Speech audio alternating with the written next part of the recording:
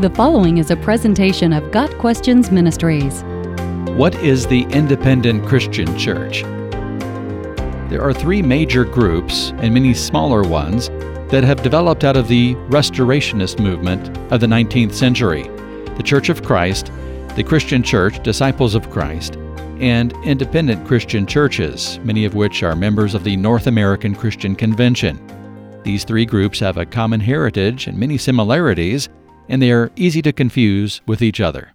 The Restorationist movement began when Presbyterian ministers Thomas Campbell and his son, Alexander Campbell, taught that only what was specifically sanctioned in the New Testament should be included in Christian practice. The term Restorationist refers to the Campbells' teaching that church practice should be restored to what it was in the New Testament. This restoration included what names Christian groups could be called. The Campbells preferred the name Disciples of Christ.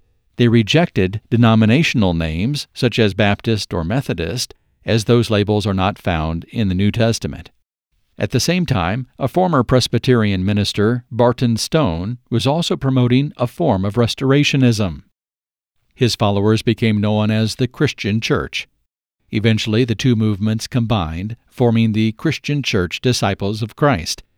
This church continued on until it divided in 1906, when the Church of Christ was formed. This group rejected the use of musical instruments in church worship because musical instruments are not mentioned in the New Testament in conjunction with worship. Then in 1927, some became dissatisfied with the liberalism of the Christian Church Disciples of Christ. They were also bothered by the fact that the organization had by then clearly become a denomination, which was seen to be unbiblical. These dissenters formed a separate group of completely independent churches, but kept the name Christian Church. Independent Christian churches carefully maintain their individual autonomy and are fiercely autonomous. As a result, there is some diversity in doctrine among individual churches. Generally speaking, there's an emphasis on the necessity of water baptism by immersion for salvation.